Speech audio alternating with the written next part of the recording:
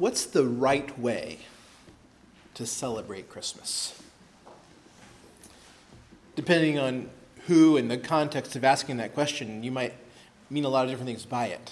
Some might say, well, it's really not Christmas until the eggnog comes out or the tamales come out. Or maybe it's not Christmas until we watched our family's favorite movie. Or we might think, well, it's not right to listen to Christmas music before Thanksgiving. That's the wrong way to celebrate Christmas. Now, if we ask this question as Christians, we mean something different by it. We're asking, what's the right way to commemorate, to mark the birth of Christ? How should it matter for us? Of course, even among Christians, we have debates about what's right or wrong, what might be wise or foolish. Perhaps you've heard Christians argue we shouldn't have Christmas trees. They're a pagan symbol of Yuletide celebrations, and so Christians should avoid that. Or you shouldn't have a little baby Jesus in your nativity, because that's a violation of the second commandment. Or you shouldn't give gifts, because that's participating in worldly consumerism. Maybe these things have been issues for you before. Knowing most of you, I don't think any of them are super important to you right now. Perhaps we think about some of those things and think, well, those are just silly, And maybe they are. But I want to submit that it's not silly to give serious thought for Christians to think deeply about what the birth of Christ should mean, how we should celebrate it, how we should mark it, what effect it should have in our lives. Those are not silly questions at all. We might need to learn to ask better questions, but the impulse to take the question seriously is good. If there's a right way to celebrate Christmas, a right way to apply the birth of Christ, Christians, most of all, should want to know it and to apply it. This morning in this passage before us, Philippians chapter 2, verses 1 through 11, we come to a passage of Scripture where God tells us just that. The Apostle Paul, writing to this Philippian church, calls them to reflect on the birth of Christ, Christ who was born of woman, to reflect on this and to reorient their whole lives around it. And he does so in a way that makes it not a debatable matter. Christians can't disagree about what Paul commands here. Paul tells this church and us as we read this letter, if God became a man, if Christ Jesus was born and he died for you, then that great humility and love should be reflected in your life. He calls Christ's humility and love the mind of Christ. And he says, Christian, you must have the mind of Christ. The mind of Christ must be in you. And so this morning we're going to seek to learn how to celebrate Christmas Paul's way, which is another way of saying Scripture's way, which is another way of saying God's way. We're going to look first this morning at what is the mind of Christ. So we're going to kind of take this passage in backwards order. What is the mind of Christ? And then secondly, what does it mean to have the mind of Christ? For the mind of Christ to be in you and me. So let's read together from Philippians 2, 1 through 11. You can find this beginning on page 980 in the Bibles provided. Listen to God's word from Philippians chapter 2, verse 1. So if there is any encouragement in Christ, any comfort from love, any participation in the Spirit, any affection and sympathy, complete my joy by being of the same mind, having the same love, being in full accord and of one mind. Do nothing from selfish ambition or conceit, but in humility count others more significant than yourselves. Let each one of you look not only to his own interests, but also to the interests of others. Have this mind among yourselves, which is yours in Christ Jesus, who though he was in the form of God, did not count equality with God a thing to be grasped, but emptied himself by taking the form of a servant, being born in the likeness of men. And being found in human form, he humbled himself by becoming obedient to the point of death, even death on a cross. Therefore God has highly exalted him and bestowed on him the name that is above every name, so that at the name of Jesus every knee should bow in heaven and on earth and under the earth, and every tongue confess that Jesus Christ is Lord, to the glory of God the Father. This is God's word. Thanks be to God. If you've read the book Gentle and Lowly by Dane Ortlund, then you've learned about the heart of Christ. Jesus tells us about his heart in Matthew 11:29. He says, "For I am gentle and lowly in heart." The gentle and lowly Jesus offers rest to those who are wearied by sin. Ortlund observes in that book that when we think about Christ, we tend to imagine that he's a reluctant Savior. So we may confess the truth that he came to save, but we imagine that he comes with a grimace. That he comes to us the way you'd approach a pail full of dirty diapers, right? It's an unpleasant task. But Christ tells us in Matthew 11 what his heart is like in order to correct us, to correct this false image that we have that he's coming with a grimace. In his book, Ortlund says, the sins of those who belong to God open the floodgates of his heart of compassion for us. The dam breaks. It is not our loveliness that wins his love. It is our unloveliness. If that sounds hard for you to believe, I'd encourage you to read the book. And there's actually 4 free copies there on the back table. You'll find that it's rooted in Scripture and rich, careful theology. It will encourage your soul. So grab a copy, or maybe if you need to do some last-minute Christmas shopping, let this be your gift that you give to that friend that you neglected until today. That's Matthew 11. We get the heart of Christ. But in Philippians 2, we get another perspective into the inner life of Christ. Here, Paul tells us about the mind of Christ. He answers the question, what was Christ thinking?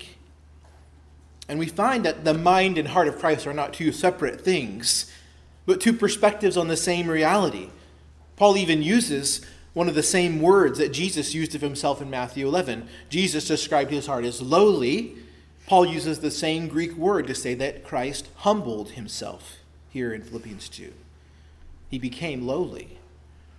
The heart of Christ is filled with compassion for sinners, and therefore Christ set his mind on serving and saving them. As we look at the mind of Christ, we need to make sure we don't get ahead of ourselves and get to him emptying himself and humbling himself. We need to first see that the mind of Christ was set on contemplating his glory as he is God. That's where we should begin. If we want the mind of Christ in us, we need to join him in contemplating the glory of Christ as God. So as Paul introduces us to the mind of Christ in verse 6, he says, though he was in the form of God, he did not count equality with God a thing to be grasped. Christ is considering his own divinity. That's just a fancy word for his godness. We have to admit these are some strange expressions. Form of God, something to be grasped. But the basic meaning is clear enough. We're being told, first of all, that the one we know as Christ is no ordinary person. So we speak of his birth, and we understand it's similar to all of our births. He was born of a woman, right? But we understand, that the baby is conceived in the womb, that's when the baby's life begins, and then the baby's born. Well, not so for Christ. There was a time before Christ was conceived in Mary's womb that he existed. He was God. Paul says he was in the form of God. And this form doesn't mean that Jesus is some kind of shapeshifter. Sometimes he appears in the form of God, then he changes it up and appears in the form of man. It's Paul's way of saying that before his birth, Christ's form matched his essence. Christ's form matched his godness. Before he became man, Christ, if we could have seen him then, would have appeared in all of his divine glory. John 1:1 tells us that Jesus is the Word who was made flesh, and he was there in the beginning. The Word was God, the Word was with God. Before he was born, he was God, and he continues to be God. We see that he was both God the Son, and at that time he appeared in divine glory. He was God and in the form of God. And this brings us to Christ's contemplation of his own glory. He did not count equality with God a thing to be grasped. We see here that Christ has every right to lay claim to his divine glory. It's his. For him to say, I am God, was not to steal glory from God, because he was God. And yet, we're told, he does not grasp to it or for it. He does not cling to his divine glory. Instead, he lays it aside. This is not saying that he sheds his divinity, that he kind of puts a pause button on his godness for a while and becomes man and then switches back later. But rather, he laid aside the glory that belonged to him as God for a time for the sake of taking the form of a servant. We'll come back to that idea in a minute. But for now, the point is to see that the one we call Jesus Christ is God. For all eternity, he is the glorious, eternal Son of God. He lived in fellowship with God. Before he was born, he was God, fully equal with the Father. All the things we've already confessed and sung about. Hopefully you caught on that the second verse of O Come All You Faithful, which I think a lot of hymnals don't include, thankfully the Trinity hymnal does, is just a repetition of the words of the Nicene Creed. We're saying, God of God, light of light, he abhors not the virgin's womb. Very God, begotten, not created. That word very just means true God. Paul doesn't use the title Son of God here in Philippians 2, but what he says matches up with what we know from the Gospel of John. And we see Jesus himself speaking this way in John 17. He's praying to God the Father, and he says, Father, the hour has come. Glorify your Son, that the Son may glorify you. Father, glorify me in your presence with the glory I had with you before the world existed. The man Jesus is no ordinary man. He existed in eternity past in perfect divine glory. Just consider with me what it means to confess that Christ, the one born in the manger in Bethlehem, is the glorious Son of God. It means that Christ is the Almighty God who created all things and who rules over all things. It means that he's the eternal God who exists outside of time and space. It means that he's the perfect God, that he's perfect in goodness and truth and love. That he's the eternally happy God. He lived in perfect, harmonious fellowship with himself as one person of the Trinity. He's the righteous God, the judge of all. He's the one against whom human beings rebelled in the garden. He's the God who's merciful and gracious, slow to anger and abounding in steadfast love. So whatever glorious realities that the Scriptures ascribe to God, those are attributes that belong to Christ. This is the glory that Christ rightly lays claim to. It's his. So again, if we can imagine ourselves in a time machine going back to before Jesus was born, and then we get into another kind of machine that gives us a clear, true picture of Jesus before he was born in his divinity, we would know him as God in all of his glory, brilliant, dwelling in unapproachable light, as Paul says in his letter to Timothy. So the mind of Christ is first of all the mind of God set upon his own glory, God glorying in his godness. Christ was equal with God. In the words of the old King James, he thought it not robbery to be equal with God. So if we want to have the mind of Christ, we start here with the glory of Christ, the Son of God. And that brings us to the second aspect of the mind of Christ, is that Christ emptied himself. We see this in verse 6. He emptied himself, though he was in the form of God, did not consider equality with God. Actually, this is verse 7, but emptied himself. The glorious God, the ruler of all things, didn't cling to his glory, but he laid it aside. And so we see the ruler takes the form of a servant. He became man. We've also sung about this. In Hark the Herald, we hail Christ as the Son of Righteousness, and then confess that mild he lays his glory by, born that men no more may die. In the Nicene Creed, we confess that for us and for our salvation, he, speaking of Christ, came down from heaven, was incarnate from the Holy Spirit and the Virgin Mary, and was made man. All of this, the glorious Son of God did, and he did it willingly. We could say even voluntarily for us. We see that the mind of Christ was not set on retaining all of his rights and privileges as God. Now that's so different from us. If we've got rights and privileges, we cling to them. But Jesus emptied himself. In the words of John Calvin, Jesus chose for a time to conceal his glory in his humanity. Or, as Hark the Herald puts it again, veiled in flesh the Godhead see. Hail the incarnate deity. The glorious divine King veiled his glory in the form of a servant. Here is the mind of Christ, not clinging to his glory, but laying it aside to be born. But that's not all he does. There's two steps to what Christ does here. So we can speak of it first with Paul as emptying himself, second as humbling himself. He empties himself. Once emptied, he humbles himself. So that emptying is becoming a man, taking the form of a servant, being born in the likeness of men. Step 2 is the man Christ Jesus humbled himself. Being found in the likeness of self, he humbled himself by becoming obedient to the point of death, even death on a cross.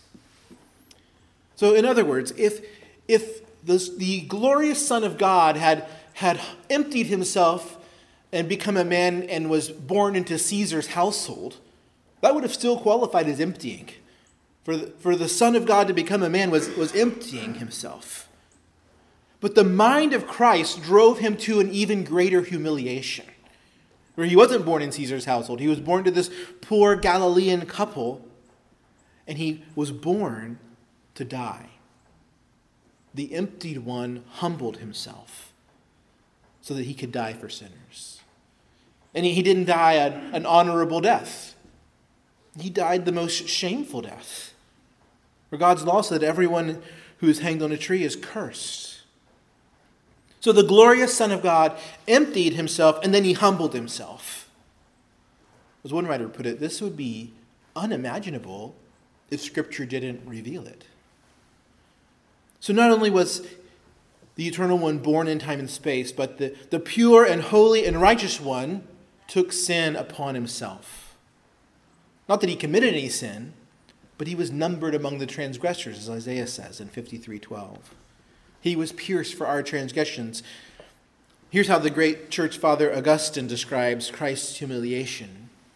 Man's maker was made man, that he, ruler of the stars, might nurse at his mother's breast, that the bread might hunger, that the fountain thirst, the light sleep, the way be tired on its journey, that the truth might be accused of false witness, the teacher beaten with whips, the foundation be suspended on wood, that strength might grow weak, that the healer might be wounded, that life might die. God became a man, and the man Christ poured out his soul to death. And remember that in all of this, Paul is not describing things that sort of just happened to Jesus, that he had no control over. We're talking about what he himself chose to do, what his mind was set upon. He humbled himself. He emptied himself. This is what he willingly chose to do. With God the Father and the Spirit, Christ knew his own glory. He knew the goodness of what he made. He knew the holiness and happiness of Adam and Eve in the Garden of Eden.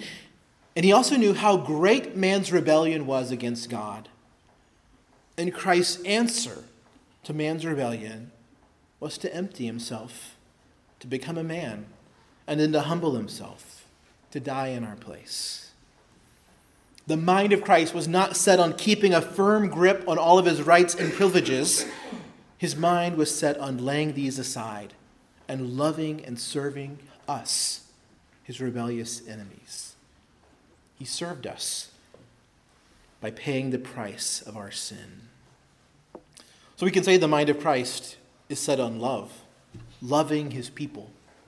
That's what he did. Paul makes it explicit here, as we think about keeping and celebrating Christmas, that the birth of Christ can never be disconnected from his death. He was born to die, born to be obedient to the point of death. So our Christmas celebrations, however they may culturally appear, should always be joyfully cross-shaped.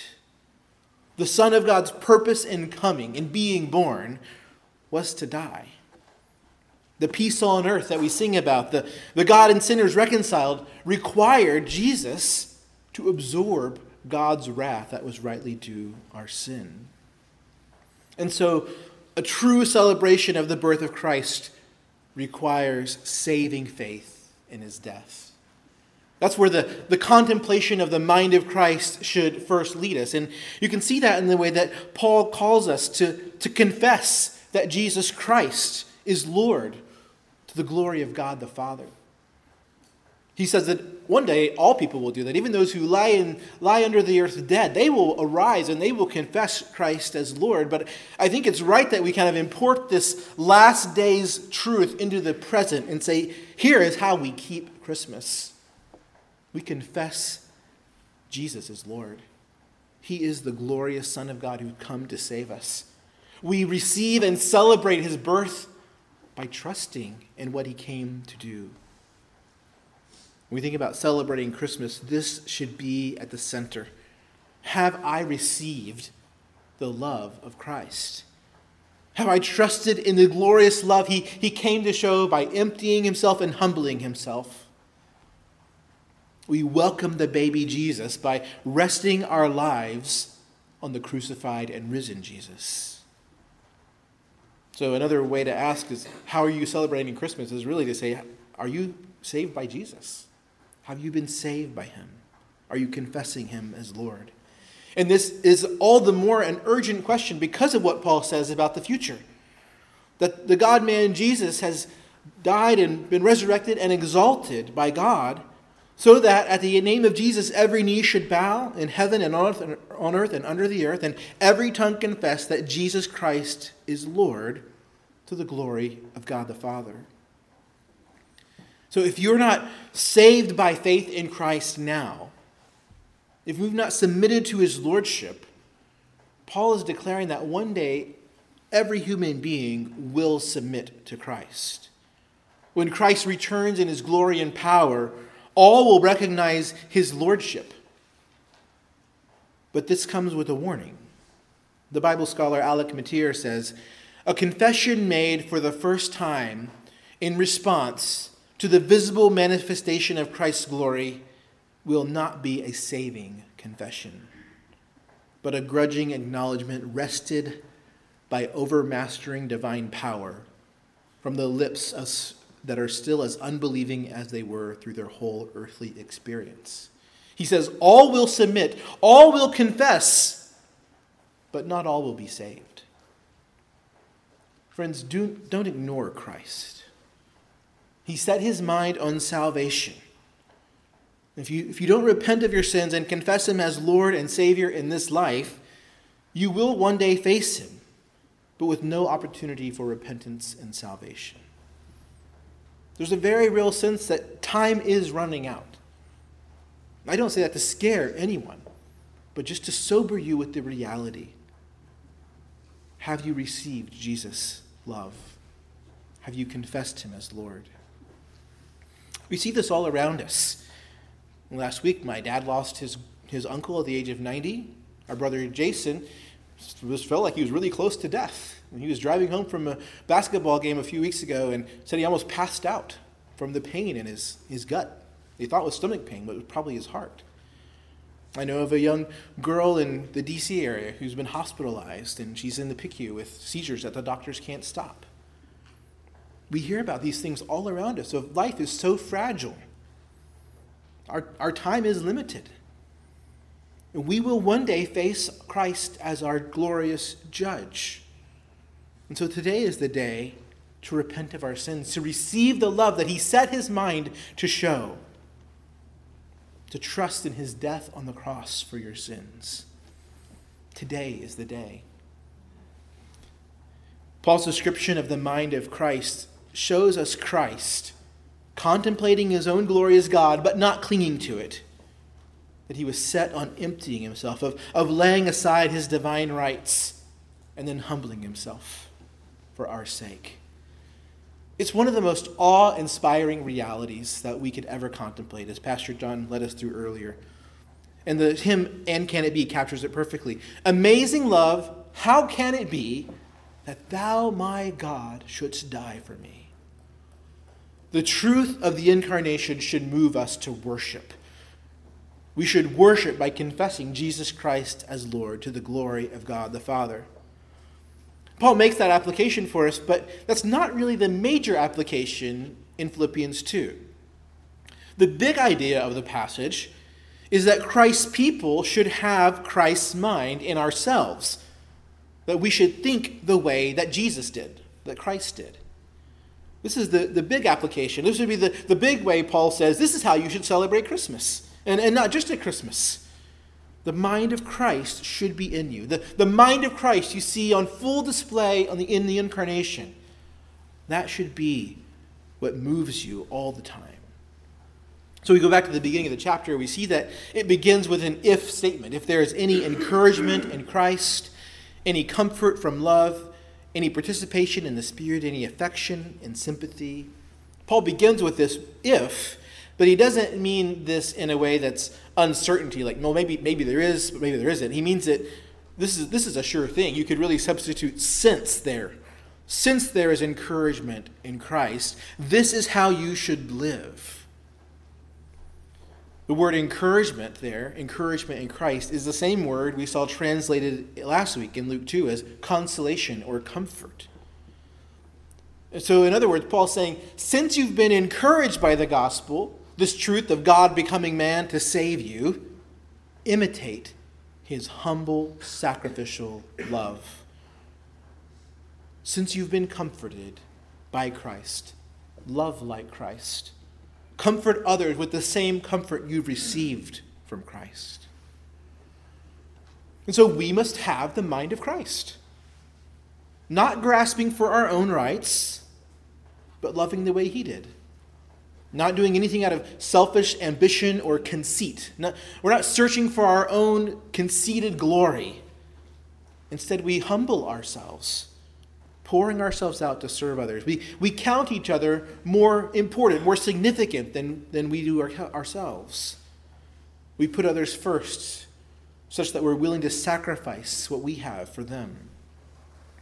And in all this, again, the standard for this is Christ himself. Christ emptied himself of any claim he had to be treated like God in order to become a man. Christ humbled himself to death.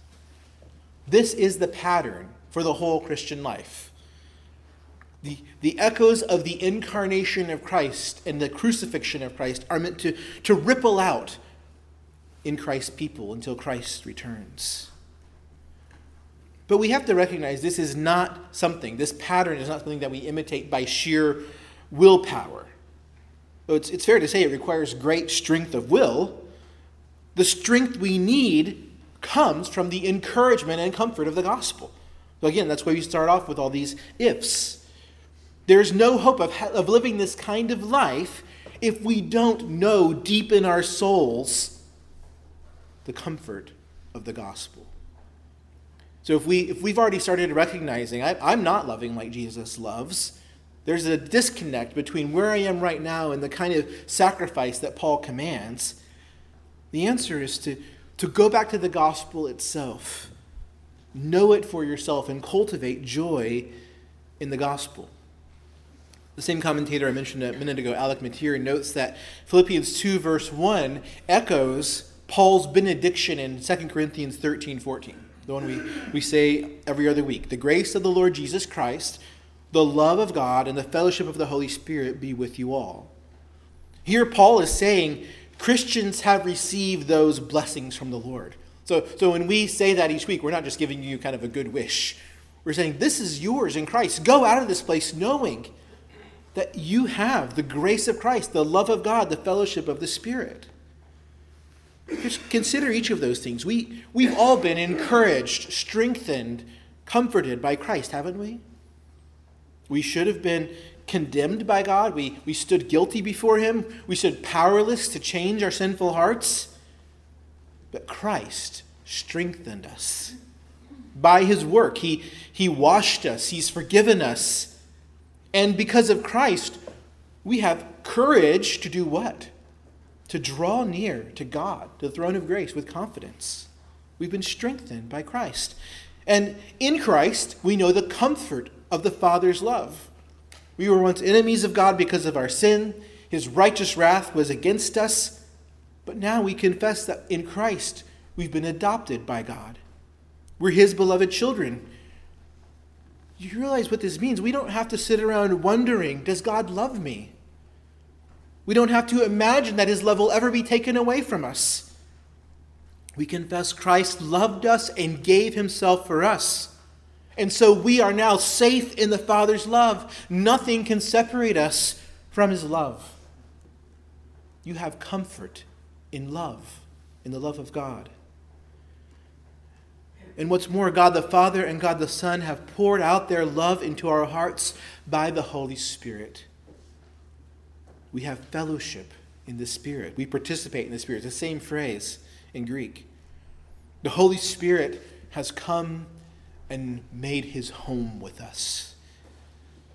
I heard that expression first from Sinclair Ferguson preaching on John. It sounds so much better in a Scottish brogue. He's made his home with us. So we are never alone. We're no longer powerless, enslaved to sin, but God is with us every moment by the power of the Spirit to empower our obedience, to empower us to sacrifice the way Jesus did. And we know that he will be with us all the time. He will never leave us or forsake us. This is how we face death. We say that everyone dies alone, but well, you don't, brother and sister. You will die in the fellowship of the Holy Spirit. He will be with you. These great gospel blessings are ours. We have them. We are encouraged by Christ. We're comforted with love. We fellowship in the Spirit. And that brings us to the last clause of the if clauses. If you have any affection and sympathy. All of these glorious realities should produce affection and sympathy. That means affection for God and sympathy, which it could be translated compassion for God's people. Knowing all that we have in Christ, knowing all that Christ has done for us, that he humbled himself for us, we love God and we serve his people. This is what we have in Christ.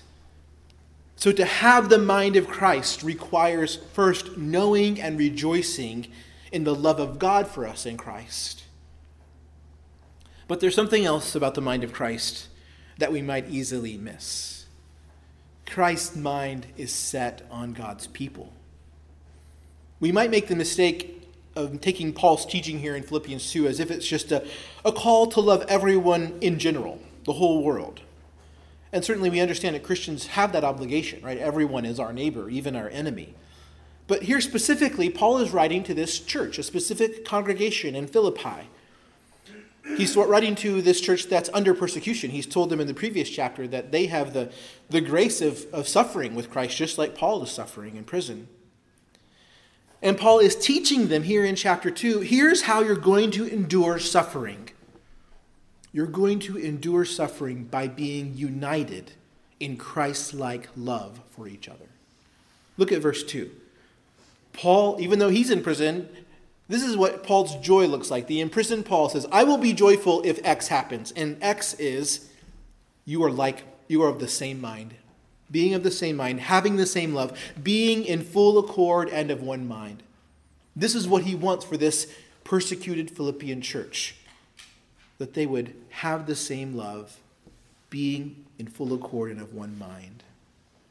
The radical sacrificial love that Paul commands here is love that church members should show for one another. So we often speak of unity as unity around the truth, and that's right. We use a statement of faith in our church for this purpose. Those are the truths that we gather around. They define what we believe, and that's the most important thing about any church is what it believes. But there's another kind of vital unity that we are also pursuing. We might call this a unity of heart, mind, and action. So with our hearts, we aim to be the people whose affections are set aflame by the gospel, and ever more so. So we have the affections set on the gospel because of what Christ has done for us. We want to be growing in that. And then in our minds, we want to be humble people. We're growing in humility, who are growing and thinking less of ourselves and about our own needs and more about the needs of our brothers and sisters in the church. We want to have the right heart and the right mind and then the right action. We aim to be people who serve each other in costly ways. I'm not talking about financial costs, which sometimes that's the case, but emotional costs, relational costs, time costs. We give of ourselves for each other. We sacrifice other good things we could be doing to bless each other. We want to be united in that. There's a lot of things that we don't really care if we're united about. All of our political views, our sports teams, those things we can be diverse about. But in some things we want actual uniformity. That we are all pursuing these aims. Affections inflamed by the gospel. Humble hearts that love each other. And practical service. Where we're outdoing one another in doing good. And these things, Paul is saying, are not things that each of us sort of sits around kind of watching, saying, well, I'm going to step in as soon as I see you step in. No, Paul calls each member of the church to pursue the mind of Christ. To see each other as better than. To look out for each other's interests and not our own. To have this mind among us. To count others more significant. In all of these ways, the church is strengthened. As Christians, again, we do try to be thoughtful about the way we celebrate Christmas. We recognize, just buying lots of stuff is not the way to honor Christ, even if it's okay to buy stuff. But I don't think most of us would think, well, the right way to keep Christmas and celebrate Christmas is to love the people in my church. None of us naturally go there, right? But when the Apostle Paul applies the reality of the incarnation of Christ, this is where he goes. If you know the God who became man, if you know the Christ who was born to die, then your love for Christ's church should tell that story. It should show up in your life. And we see clearly this is a story that should reverberate well beyond the Christmas season. This is how all of our lives should be oriented. The incarnation of Christ and the death of Christ set the agenda for the entire Christian life. So each of us should ask, is it setting the agenda for my life, for the way I'm living the Christian life? If my neighbor looked at the way I love my church members, could they tell that I worship the God who became man to sacrifice himself for his beloved people? Do we love Christ's people the way Christ did? And is there anything that we're unwilling to sacrifice? Is the mind of Christ in you? Christ is the eternal, glorious Son of God. He knew his own glory. He knew what was his by right. But he emptied himself. He laid down for a time the glory that was his, and he became man. He concealed it in the form of a servant, born in the lowliest of circumstances. And yet even from there, humbled himself still further. He gave all that he had in obedience to God. He gave all that he had in love for us. He gave his very life. Christ was so set upon serving sinners, and he did it so that sinners could be forgiven of their sin and find life by his death. This is the mind of Christ. Have you confessed Christ as your Lord? Do you love the way Christ loves? Is the mind of Christ in you? Let's pray.